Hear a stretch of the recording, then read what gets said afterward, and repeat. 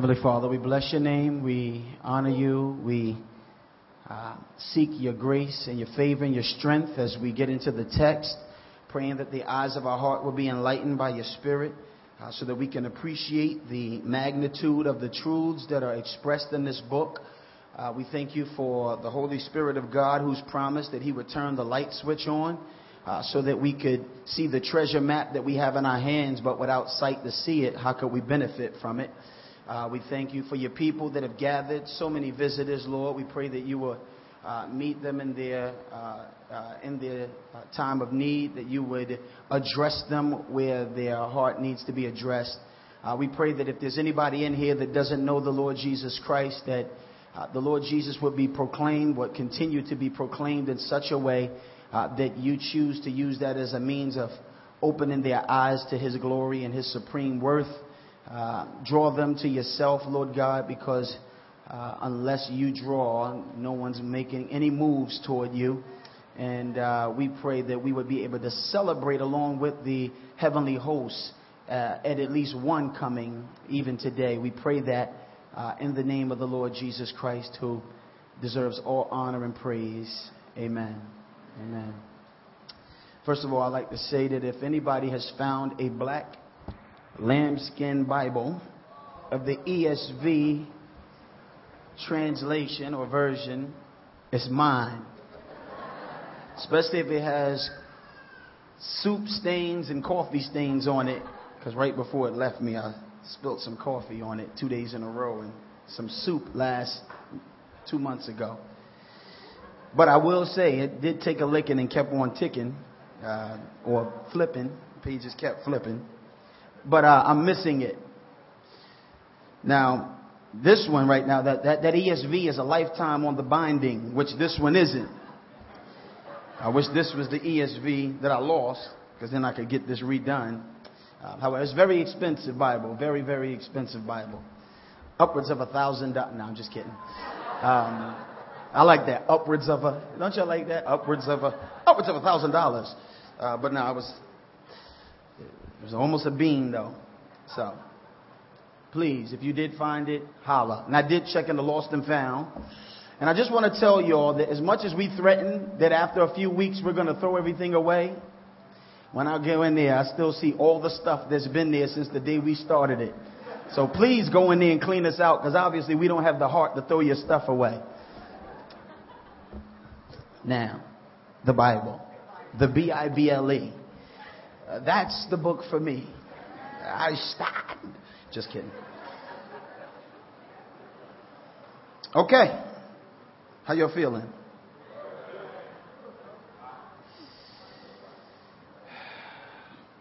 We're in a new series, Jesus in the Life of ... Because we're going to look at some Old Testament characters, classics, and we're hoping that we don't allow the Old Testament character to be eclipse the one that the character was pointing to, which is the Lord Jesus Christ. So we're going to be looking at the Old Testament.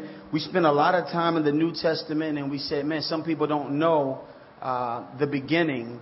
The Old Testament characters that always gave you a little glimpse of what was going to ultimately crescendo in the person and work of Jesus Christ. And so we have a twofold strategy with this. It's to expose you to Old Testament or Hebrew scriptures, the stories that you find in Hebrew scriptures, and at the same time, we want to be able to continue to encourage us as Christians in our faith. And so we want to look at the Old Testament or Hebrew scriptures Christianly. And so, Lord willing, we'll bring our Christian lenses, but hopefully we'll be able to appreciate what the Spirit of God meant for the churches. So, today's character is a man by the name of Enoch. Turn to Genesis chapter 5. Genesis chapter 5.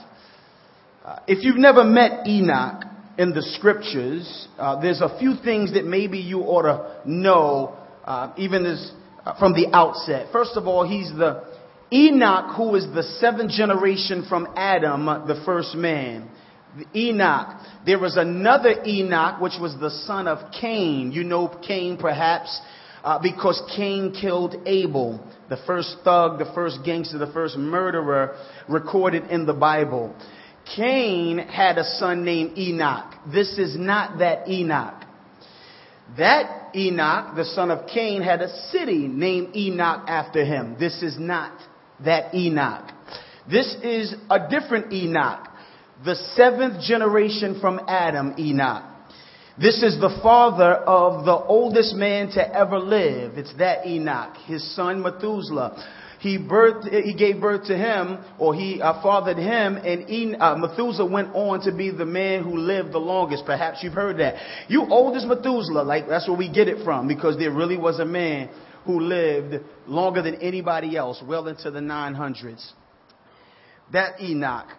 Also, Enoch is known for what we call walking with God to the point where God exempted him from death, as most of us will experience death. There's only two people in the Bible who recorded to never have actually died the way everybody, the Bible says, it's appointed for man to die once. Well, literally or physically, that's a separation from body and soul, right? Well, the Bible says that Enoch lived, he walked with God, and God just took him. He didn't die the way most people. The other person like that is Elijah. God must like people with the names E.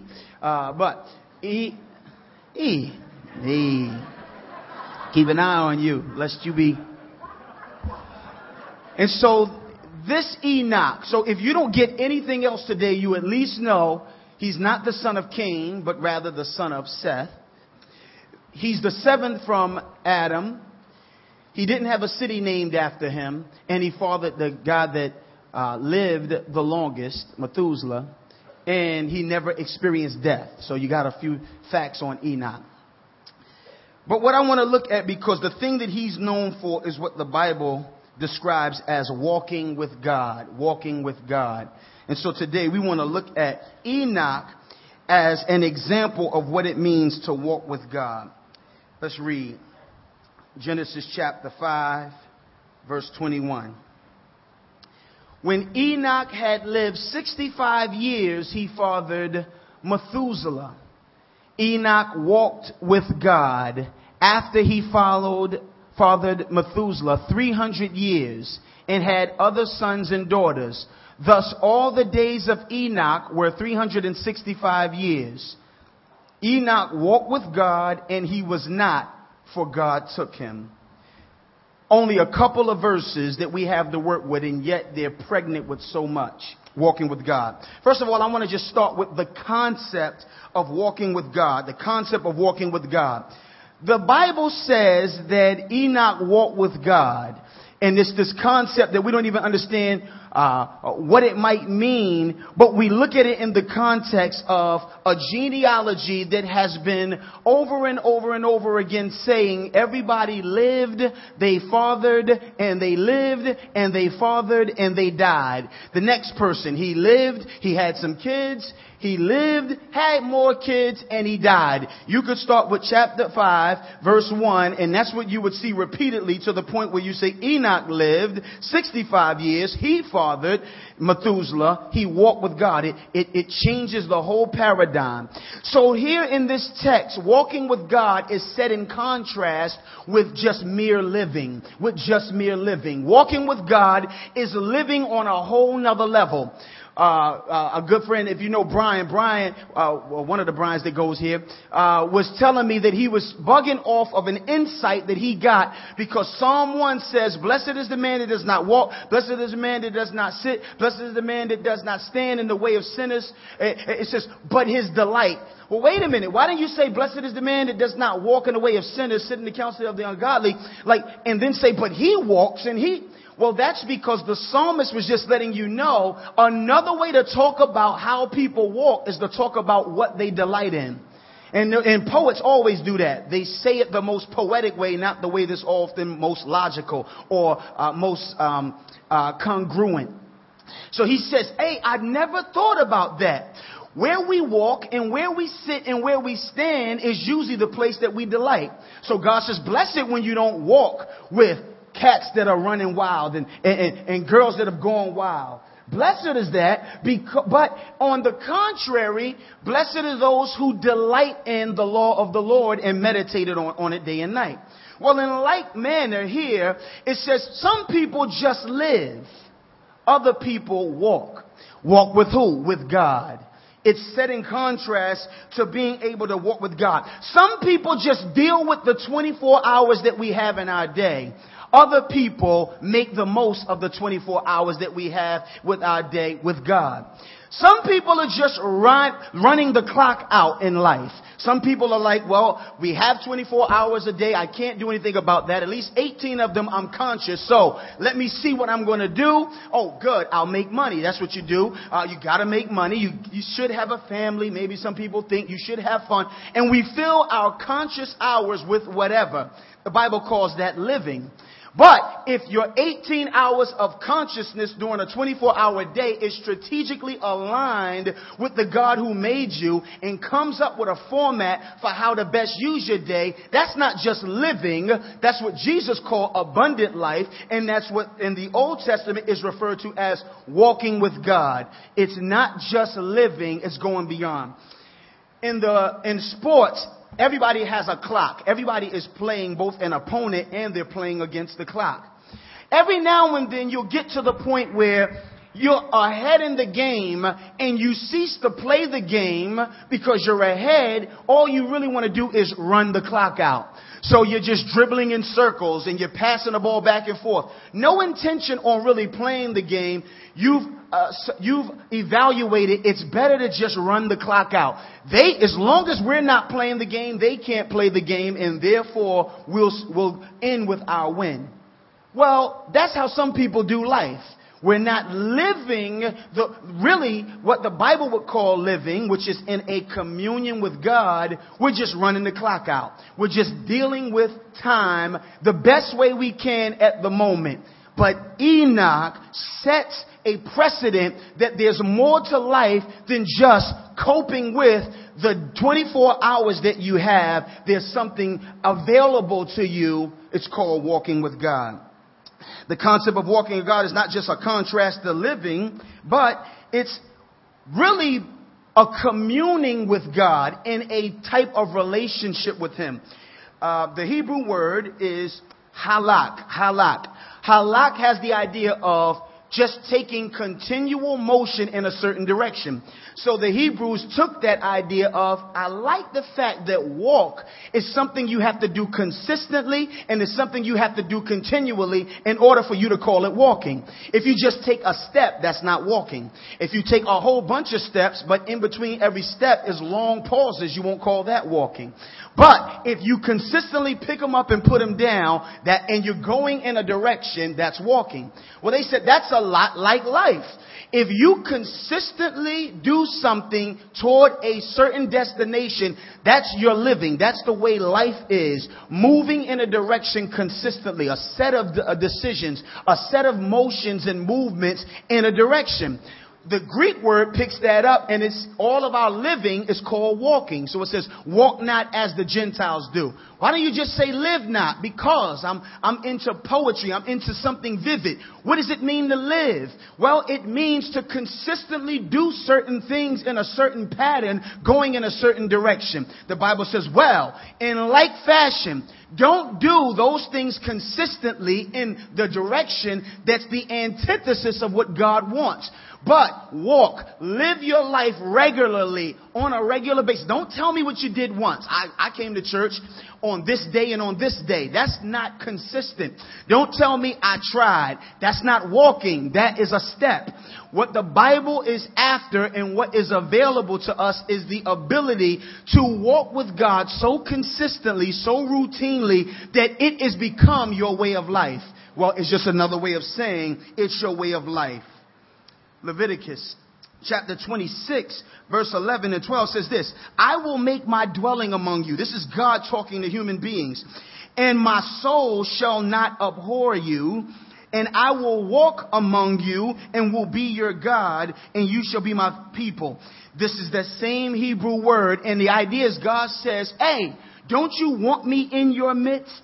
Well, if you want me in your midst, there's a way to get me to be in your midst and for my soul to not be turned off by you. It's that same concept. Enoch was able to walk with God because God found delight in walking with Enoch. And so the idea here is that walking with God is not just a contrast to mere living, but it's a continual communing. And you see that other places in Scripture.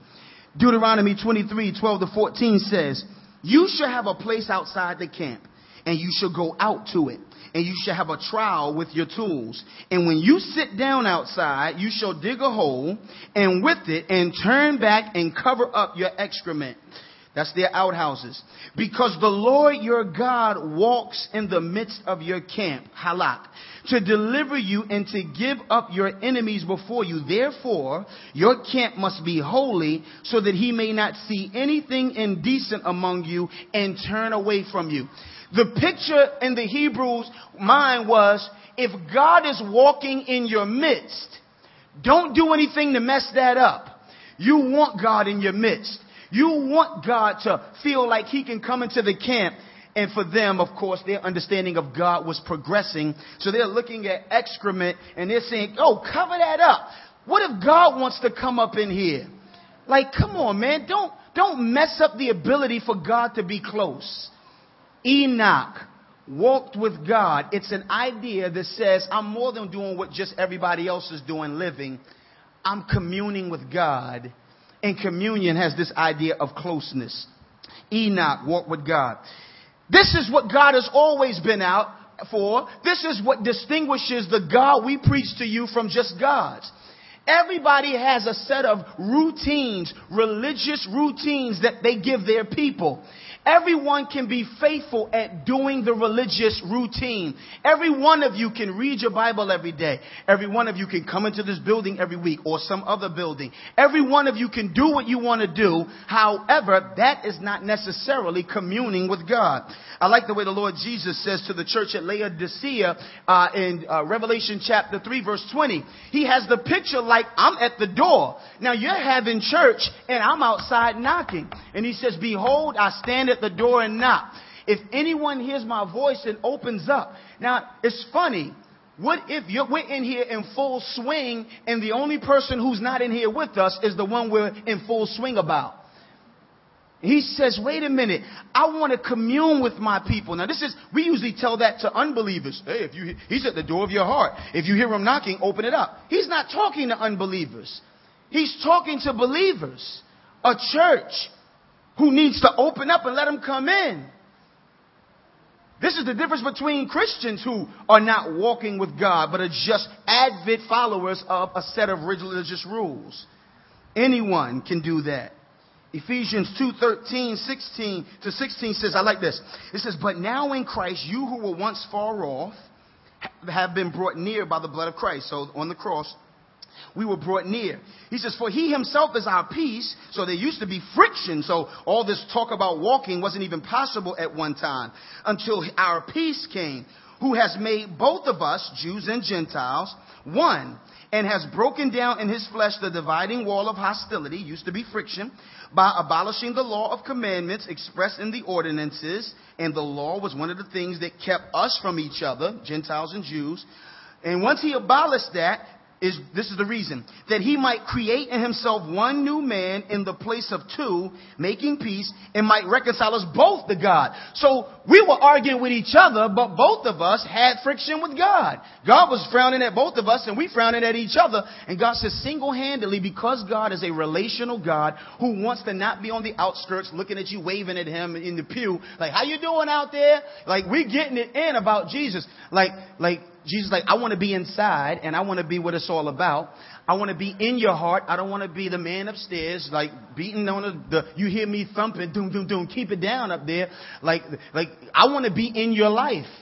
Walking with God are for people who say, yo, I don't want you across the street. Somebody says, yo, what's good? How's it going, Jesus? Jesus says, I want to be over there. And because you're on the same side of the street doesn't mean you're walking with each other. He says, I want to be brought near to the point where you can say we're walking together. Not just we're on the same side of the street. Enoch walked with God. It's an idea that it's set in this text as a contrast to just living. Everybody was living. Everybody had kids, and everybody lived some more. Everybody had some more kids, but they all died. Enoch, it said, lived, and then it says after Methuselah, he began walking with God. You're not supposed to just skip over that. You're supposed to say, what is the difference between living and walking with God? Walking in their mind was we're communing. We're near. There's no gaps.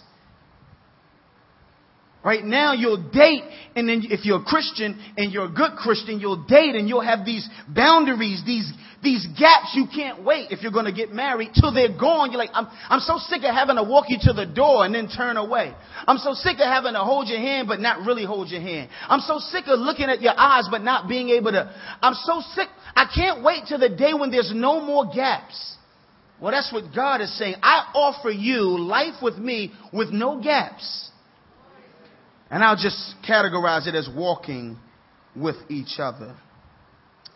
Some considerations when walking with God. Walking with God is an exception. Walking with God is an exception. That means if you're going to do it, you're often going to be alone or in the minority. Once again, this is found in a genealogy where if you were reading it, you would catch the abrupt exception to what we've been reading. Seth lived. He fathered Enosh. Seth lived and he fathered Enosh and had other sons. Thus all the days of Seth were 912 years and he died. Enosh had lived 90 years. He fathered Kenan. Enosh lived after he fathered Kenan 815 years. He had other sons and daughters. Thus all the days of Enosh were 905 years and he died. And Kenan lived 70 years, and he fathered Mahalalel. Kenan lived after he fathered Mahalalel 840 years and had other sons and daughters. Thus all the days of Kenan were 910, and he died. And it just keeps going. Jump down to Jared. Plus he says Mahalalel is kind of hard to say. When Jared had lived 162 years, he fathered Enoch. Jared lived and he fathered Enoch 800 years and had other sons and daughters. Thus all the days of Jared were 962 years and he died. When Enoch had lived 65 years, he fathered Methuselah. Enoch walked with God. Wait a minute. You're breaking the flow. I was starting to be able to just rattle off the flow. That's because Enoch is deliberately set up as an exception to a rule. We all need a loophole sometimes when we hate the law. The loophole. The loophole is when you're trying to get out of something that you're being forced to stay in. I'm tired of the mundane routine of living, fathering, living some more, fathering, and dying. I had a song. It was called You're Born, You Suffer, You Die. But there's a loophole. That's what you need. Is there a loophole in this? Because this is bland, God. This doesn't look like Genesis 1 and 2. It was good. It was good. It was good. It was all good. This doesn't look like that. You're right. You fathered, you born, you father, you die. But there's a loophole. There's a loophole. Enoch is that loophole. Just like the Lord Jesus comes on the scene as the loophole of his day. And so-and-so begot so-and-so, and so-and-so begot so-and-so, and so-and-so begot so-and-so, through whom we have Jesus, the Son of God. Or all men come, all men do good, all men trip up a little bit, all men die, till Jesus comes. It's that loophole.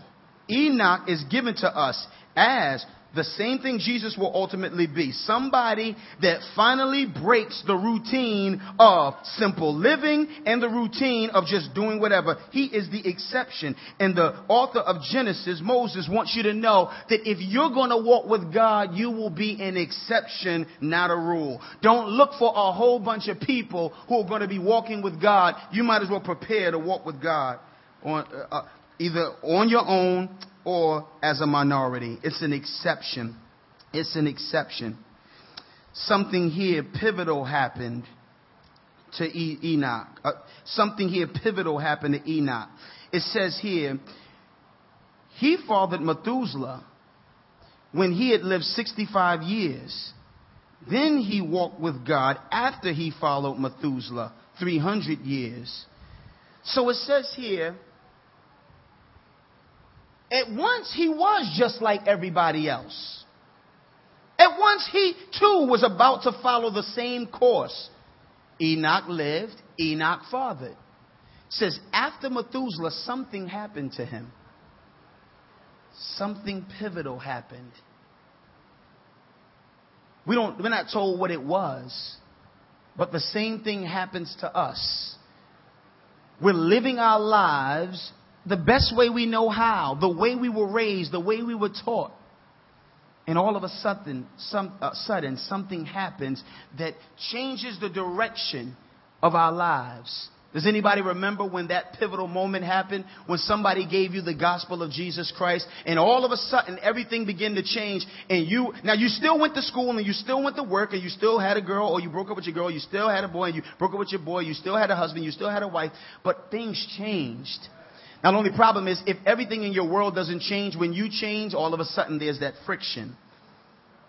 Imagine what Enoch felt. Enoch was walking with God, and that became an exception. But it also became a distinction. Other people are righteous here. In chapter 4, verse 25 and 24 and 25, 25 and 26, it says that Seth was born. It says Enosh was born, not Enoch, but Enosh. And during their day, men began to call on the name of Yahweh. It's not like it's saying nobody else was righteous, but it is meant to tell you that walking with God the way the Bible is describing it here is not only an exception, but it's a way of distinction. It's a trait of distinction. That means even with your saved friends, you may find that there's something about you that is a cut, and I don't want to say above, but a cut different, because even they are not said to have walked with God until they were taken. So the question on the floor today is, have you prepared your life to just be one of the guys, one of the girls? Or are you going to take advantage of the ability? Am I going to take advantage of the ability to walk with God, even if we're the exception? Nobody in my family is like this, so it's cold at family reunions. None of my friends are like this. This is what happens with Christians in the name of this so-called love. Because we don't like what it feels like to be the exception, and because we think it's arrogant to be a distinction, we always switch our pitch up and dumb our communion with God down when we get out there, because we hate being an exception and we hate being a distinction. So we get with our unsaved friends, and what do? We try to make it look like nothing much is different between us, other than something that's deep in our hearts. That is not what the text is doing here. The text is saying loud and clear, he's different. It's not saying he's better, but it is saying he's different. He's an exception. He's distinguished. And if you walk with God, that's what it's going to be. Now, if you're no different, and if you're not an exception, chances are you or no one around you is walking with God, or everybody is. So now you're not there's no exception because you're part of a whole clique that's walking with God. And there's no distinction because all of you are walking with him by his grace. But that's not the world that Enoch lived in. That's not the world that we live in. It's an exception. Walking with God is a distinction. Walking with God is a life's description. A life's description. This is not sinlessness. We're not talking about perfection. It already said up till 65, who knows what he was doing. But look what the text says. I like the way it brings it full circle. Look at let's read it again. When Enoch had lived 65 years, he followed Methuselah. Enoch walked with God after he followed Methuselah, pivotal, 300 years, and had other sons and daughters. Thus, all the days of Enoch were 365 years. So now it sums up his whole life. Thus, look at him in all of his 365 years. All those days were 365 years. Now let's summarize it. Enoch walked with God. Wait, you just said he walked with God for 300 years. Now you're saying he lived 365 years he walked with God. Which one is it?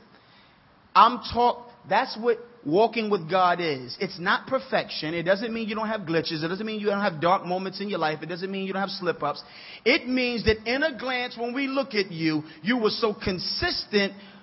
You had such a consistency that somebody could say, but basically, their life could be summed up as a life in Him. What's available to you and I is not the opportunity to prove that we're perfect. It's the opportunity to be summarized. I commune with God. I walk with Jesus Christ. Enoch did this in the antediluvian age. Every now and then, I got to get these terms that you'll only get if you go to these schools we go to. And so, since we pay so much money, we might as well utilize it. The antediluvian age, basically before the flood, before the deluge, before the flood. Y'all are hot, aren't y'all? Well, let's talk about the crisp waters of the flood. As the waters came crashing down on people, drowning them, they weren't hot.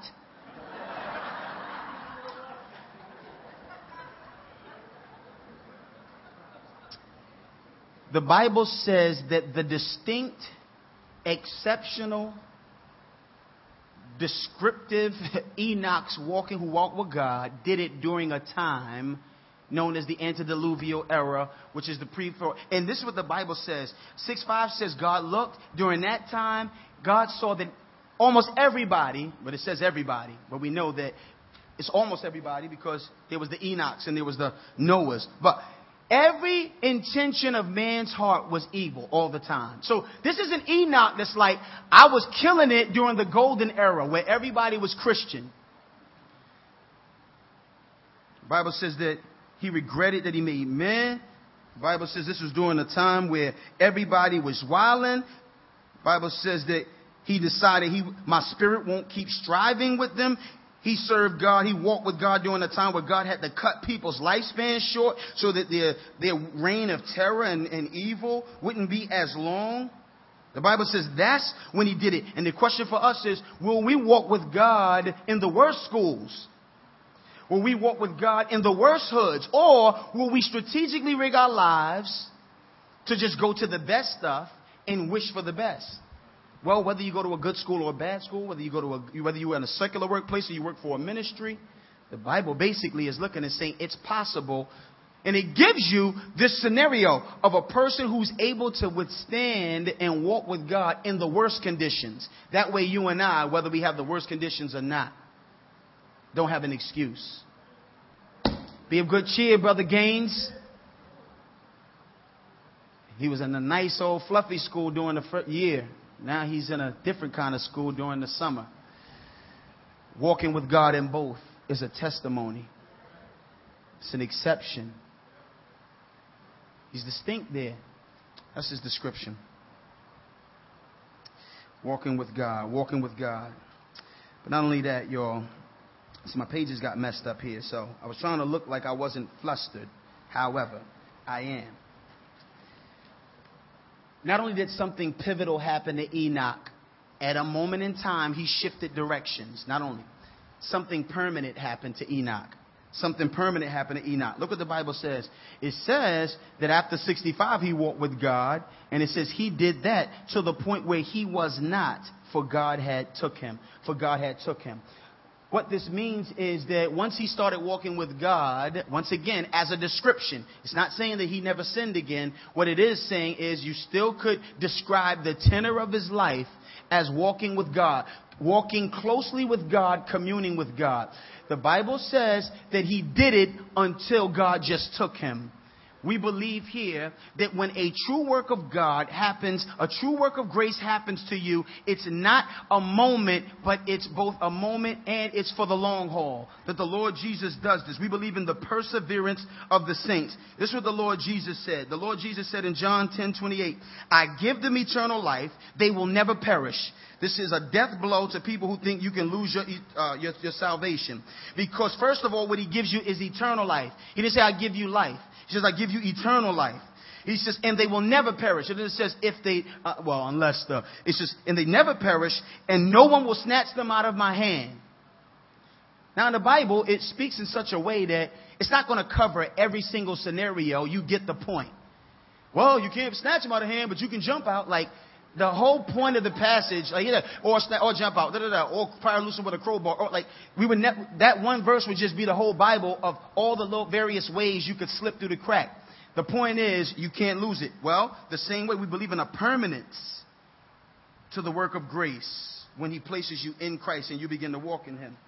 John 17, he says it another way to the Father. He says, I'm no longer in the world, but they are in the world. I am coming to you. Holy Father, keep them. See, the issue about the permanence of the work of grace in our lives is that Jesus is doing the keeping, not us. That's the beautiful thing about it. If you got to keep yourself, then we don't know if it's permanent. We got to see what happens. I'll catch you at the finish line and see if you got a cramp. You ever see those Iron Men commercials where somebody's winning the whole joint and then they get delirious at the last lap, start stumbling, fumbling, fall over into the Gatorade pitchers? Well, this is not that. That analogy just fell apart at the end. Say it like my analogy. Didn't make it to the finish line. He says, keep them, Father. Look, verse 12 says, while I was with him, this is horrible. It's that fan. That fan is always doing me. No, it's that one.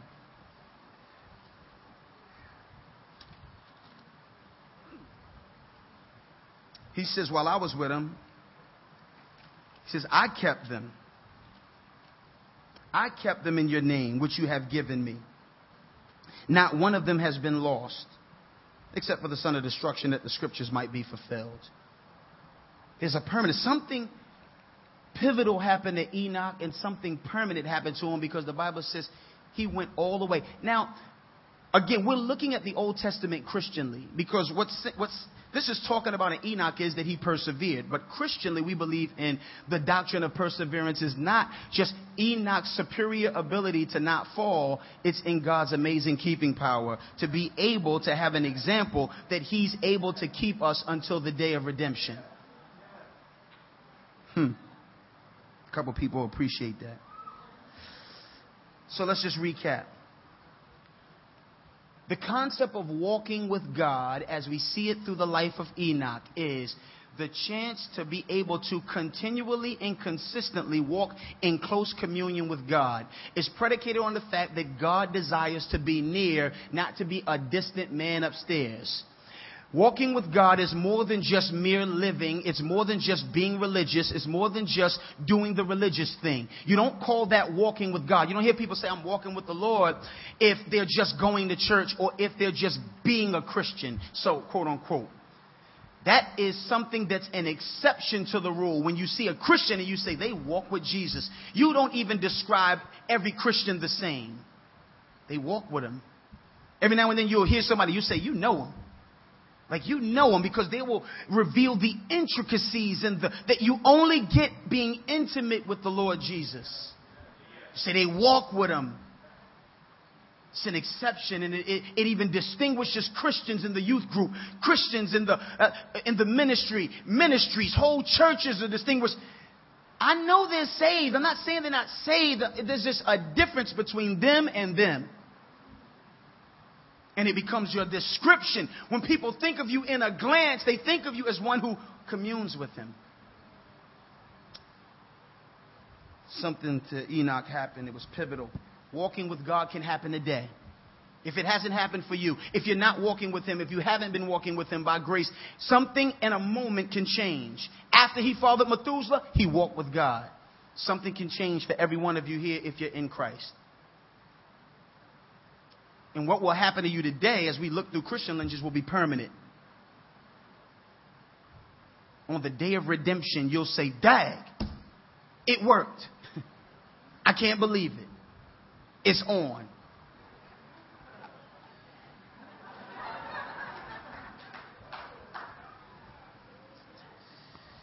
Lastly, the key to walking with God. Key to walking with God. Those two verses are hard to wring dry a whole sermon. So turn to Hebrews.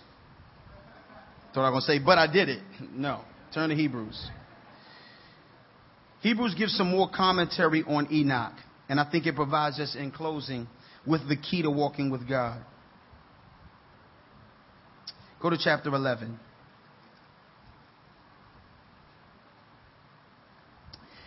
The key to walking with God. Chapter 11, verse 5 to 6 says this about Enoch. By faith, Enoch was taken up so that he should not see death. That's concurring with Genesis. And he was not found, he was no more, because God had taken him. That's a way of saying he didn't die like we die, but God snatched him up to be with him. Now before he was taken, he was commended as having pleased God. That's the Greek translation of the Old Testament's way of treating he walked with God. The Septuagint is what you call the Greek Old Testament, right? Instead of saying he walked with God, they have, and scholars speculate that the writers of the Septuagint had a problem with the man-like language of God, so they found another way to express it. And without faith, verse 6, it is impossible to please him. For whoever would draw near to God, that's that nearness, must believe that he exists and that he rewards those who seek him. The key to walking with God as I close. First of all, you have to desire his presence. Desire his presence. This is a repeat of what Manny was saying the other day when he was preaching about worship. You have to delight in God. You have to desire God. The first thing is to desire his presence. Who walks with someone they don't desire? It says here now Enoch is said to by faith walk the way we're talking about walking with God. Well, what does that mean? Well, if you go back, it says faith is being assured of things hoped for. Chapter 11, verse 1 of Hebrews. It says, the conviction of things not seen. For by it people of old received their commendation. By faith, and then to go down, verse 4. By faith, Abel offered to God a more acceptable sacrifice than Cain, through which he was commended as righteous. God commended him by accepting his gifts. And though through his faith, though he died, he still speaks. When he gets to Enoch, it says, by faith, Enoch was taken up so that he should not see death. And he was not found because God had taken him. Now, before he was taken, he was commended as having pleased God. And without faith, it is impossible to please him. For whoever draws near to God must believe that he exists, that there's a real presence of God, and that he rewards them who diligently seek him. So first he says, you even have to desire his presence. You have to believe that God is. So if you're an atheist, you can't walk with God.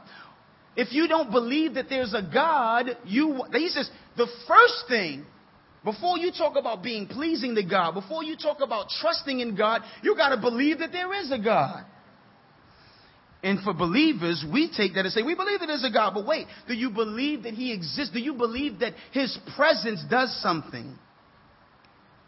You must believe that he is. You must want who he is. Which is why the man upstairs, you'll never walk with God if you refer to God as the man upstairs. Just like you'll never obey, you know what the good book says. The good book, if it's not holy writ, you won't obey it.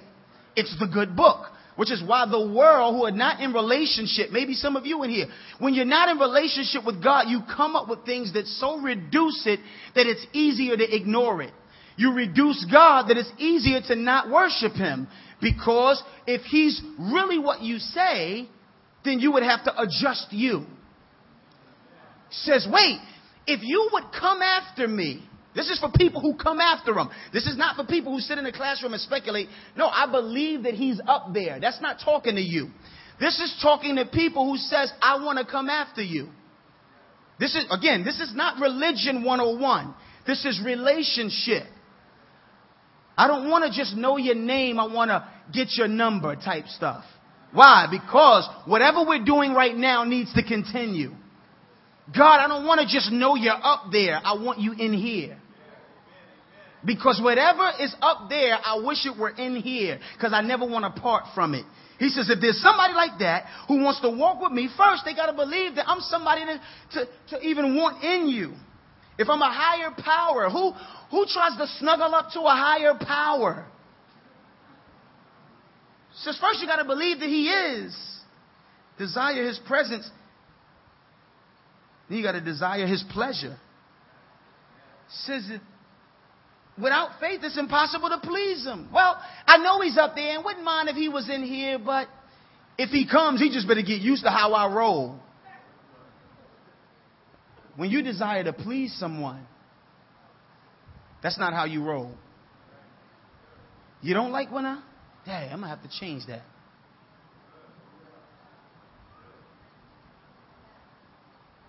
It says, who's going to walk with God if God's got to adjust to you? It says, Enoch walked with God. And then Hebrews says, and the only people who walk with God are people who believe that he is, and they want that. And people who want to be pleasing to him, because faith is the way God becomes pleased. Can't be an agnostic. Agnostics basically say God's not knowable. Atheists say God's not there. Agnostics say God's not knowable.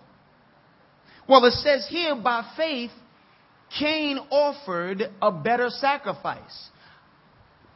You can't offer a better sacrifice unless you know the kind of sacrifice that would be considered a better sacrifice. That means you got to know something about the God who you're sacrificing to. People get mad when some stuff is more acceptable to God than others. Well, why y'all act like everybody got to do it like you? Nah, not really. I just know some stuff is just not God's pleasure. Your arrogance is not pleasing to God. So you don't have to do it like me. You don't have to do a song called Oh Wretched Man. But you certainly can't do a song, Who Am I? No, I'm just kidding. Who Am I is a good song when you understand it. Shout out to the truth. Somebody said, who am I? But that's not how he meant it. So you think about it. He says, by faith, Abel knew enough about God to bring him the right kind of sacrifice. You can't be an agnostic and walk with God, because then you believe he's not knowable. Then you just wing it. You'll just take stabs in the dark and you'll do like Cain. Bring something. The Bible says Cain brought an offering. And Abel brought an offering of the fat portions. Abel was lacing it up all nice for God. Brought it out on a little cart, little dish. Shing. You heard the tin cling when he took the lid off of it. King. You know what I'm saying? Violinists coming in. Lord. I was like, you don't have to do all that. But I just love the fact that you want to, you know me. I like when you give me your all. I like when you come by faith. I like when you put great thought and preparation into what you offer me. I like when you think about my understanding of. And then Cain like, what? You act like we got to do it like him. I was like, wait a minute. Why you beefing, Cain? If you do what's right, won't you be accepted too? Agnostics can't walk with God. Because if he's unknowable, then you don't know about him. And if you don't know about him, you won't bring him and you won't comply to him. The key to walking with God, you got to desire his presence. It says here, you got to believe that he desires your pursuit. He's a rewarder of them that diligently seeks him. He's a rewarder of them that diligently seek him. He desires pursuit. What baffles us is that God is self-sufficient, yet he wants you to come after him. God is insecure, but he wants you to come after him. God will hide himself just to make you go seek. Now, if you say, where you at? Well, forget it then. Forget it. I mean, you want to hide? I ain't going to chase you now. I ain't going to chase you now. Well, then you're not going to walk with God. Because in order to walk with God, you must believe that he is and that he's a rewarder of them that diligently seek him. I looked. You wasn't there. What you want me to do? Diligently seek me. Oh. Enoch walked with God. Says Enoch walked with God. He knew God was there and wanted it.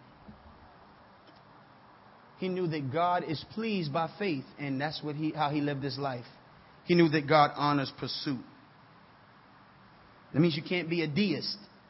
You Can't be an atheist because they don't believe that God's there. You got to believe he is.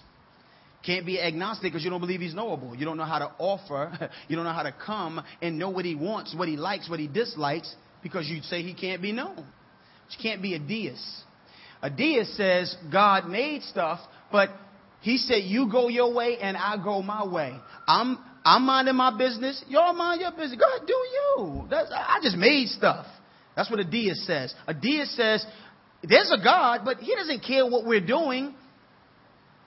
Anyone who wants God must believe that he likes you to come and say, well, what are you doing? Not, I hope you don't mind what we're doing. Hello? You don't care?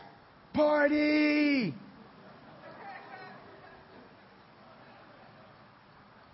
Let's end this. The Lord Jesus Christ most fully demonstrates how to walk in communion with God. At 12, he made it clear. After a 7-day festival, the Bible says that he remained behind. You've heard me say it before. If you've heard me, look at this. He didn't get left behind. I always read that like he got left. Like he's a 12-year-old that got left. And he just said, oh, well, I might as well go to the temple until somebody comes and rescues me. The text says he remained, that he voluntarily stayed behind, which means that he preferred to be in his father's house. That's what he said when they came back and said, why did you do this? He said, didn't you know I had to be in my father's house? How many of us would prefer to be where God is than something else? Something else that's legitimate. You got to go home, Jesus. Come on, you're 12. Your parents got jobs. Y'all don't live in Jerusalem. Come on, man. You got to go back. Yeah, but if you give me my choice, I'd like to be where God is at the nucleus of what's going on. The Lord Jesus communing with God. The Bible says that he was in high demand in the book of Mark. Several times it says, but he often withdrew to lonely places to talk with his Father. I was so convicted as I was rounding the curve with this because I have been derelict in making sure that this is a priority in my excuses. But when I finish this, man, I got to go back to the days when I was. The Lord Jesus never had to say, I got to get back to communion with the Father. They had to come and get him. Jesus, more press is out there. Jesus, more interviews. Come on, let's go. The Lord Jesus demonstrated it. Says to his opponents, I only speak what I hear my Father say. That's you ever you want your opinion? Unbelievers, you're talking to them and they start raising questions that even you I know. And you want to say to them, I know. I don't even know why he does it like that. Jesus says, I don't offer my own opinion. I only speak what I hear my Father say. That's communing with God. That's holding your life open and saying, what you say, I say. What you like, I like. He was with the Father so much and so intimately that the disciples said, teach me how to be like that. When they said, teach me to pray. Anytime somebody says, now we don't say that today because, that would be like a blow to your ego. Yo, man, teach me how to be close to the Lord. We don't say that. But they said that to Jesus. Teach us how to pray. I noticed that my prayers are so. He said, okay, come on. Pray like this. Our Father who art in heaven. Jesus told Mary that she had it right when she sat at his feet rather than scurried around and made dinner for him. Communing with the Father. Jesus demonstrates communing with the Father often has a sitting element at the right feet, sitting at the feet of Jesus. The Lord Jesus demonstrates it in that he obeyed the Father. Walking with God means that he walked in contradiction to his society. He obeyed the Father. Walking with God, Jesus demonstrated it by relying on the Spirit instead of flexing his independent use of his powers. We believe in a theory called the kenosis theory. Kenosis, which means to empty yourself or to make yourself of no reputation. Jesus had the rep in heaven of being powerful, equal with the Father, came on earth and had to be changed, had to have his diapers changed, had to grow, had to learn. The Bible says he learned obedience from the things that he suffered. He had to say, I don't even know when I'm coming back. Only the Father knows that. He had to walk and meet the woman at the well, get tired and ask her for water, though he was the living water. The Lord Jesus was just demonstrating when you walk with God, You don't depend on your own selves. You walk in dependence on Him. I'll model that for you. The Lord Jesus perfectly modeling what it means to walk with God. Lastly, in Gethsemane, the Lord Jesus facing the most trying time of His life when He was ready. I'm sure He begged God. He said, God, if there's another way. Anytime God the Son says, God, if there's another way. The Lord Jesus, if there's another way, take this cup from me, but not my will, but your will. To walk with God means to let Him win, even when it's your own death, your own discomfort. To walk with God. The Bible says that Enoch walked with God. Today, will you and I walk with God? Today, will you walk with God? Kanye West had it part right. Jesus walks. The only problem in his whole song, he was walking in the opposite direction. The Bible makes it clear that Enoch chose to walk with God. Let me get that, Pastor E, that book right there. I'm closing. Right here. I'm closing. The Bible says that the way to walk with God is by being placed in Jesus Christ. Placed in Jesus Christ. I don't know what it takes to convince generations they're not saved. But people are not saved. They don't understand what it means to not be saved. But you know you're not saved when all the stuff that we're talking about is flying over your head. And the Bible makes it clear that God will welcome you into a relationship only through Jesus Christ. Only through Jesus Christ. Because He died on the cross, according to Ephesians 2, when I read that passage, it says through His blood, He reconciled us to God. That means, like there was a time when God would say, scram, kid, you're bothering me. Scram, like, I want to walk with you, Jesus. No, you can't, because there is a gap. Sin has put a gap between you and I. But with Jesus Christ, when He comes on the scene, the sins are removed and there's no more gap. Now you can walk with Him. Look at this. I like the way this guy says it, and I'm ending with this. Enoch walked with God, and he was not, for God took him. The phrase is full of meaning.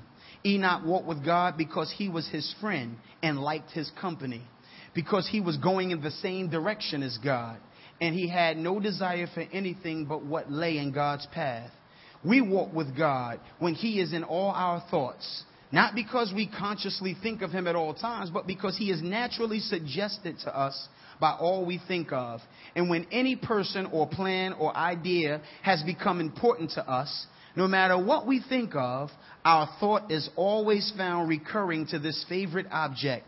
So with the godly man, everything has a connection with God and must be ruled by that connection. This is the general nature of walking with God.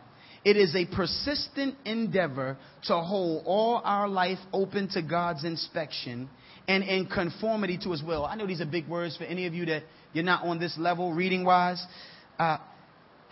If it wasn't for the late time, I'd translate. But basically, holding all our life open to God's inspection and in conformity, linking up with His will, adjusting yourself to His will. A readiness to give up what we find does cause any misunderstanding between us and God. A feeling of loneliness is if we have not some satisfaction in our efforts at holding fellowship with God. A cold and desolate feeling when we are conscious of doing something that pleases Him. This walking with God necessarily tells the whole life and character. Father, make us a people who walk with you. Make us a people who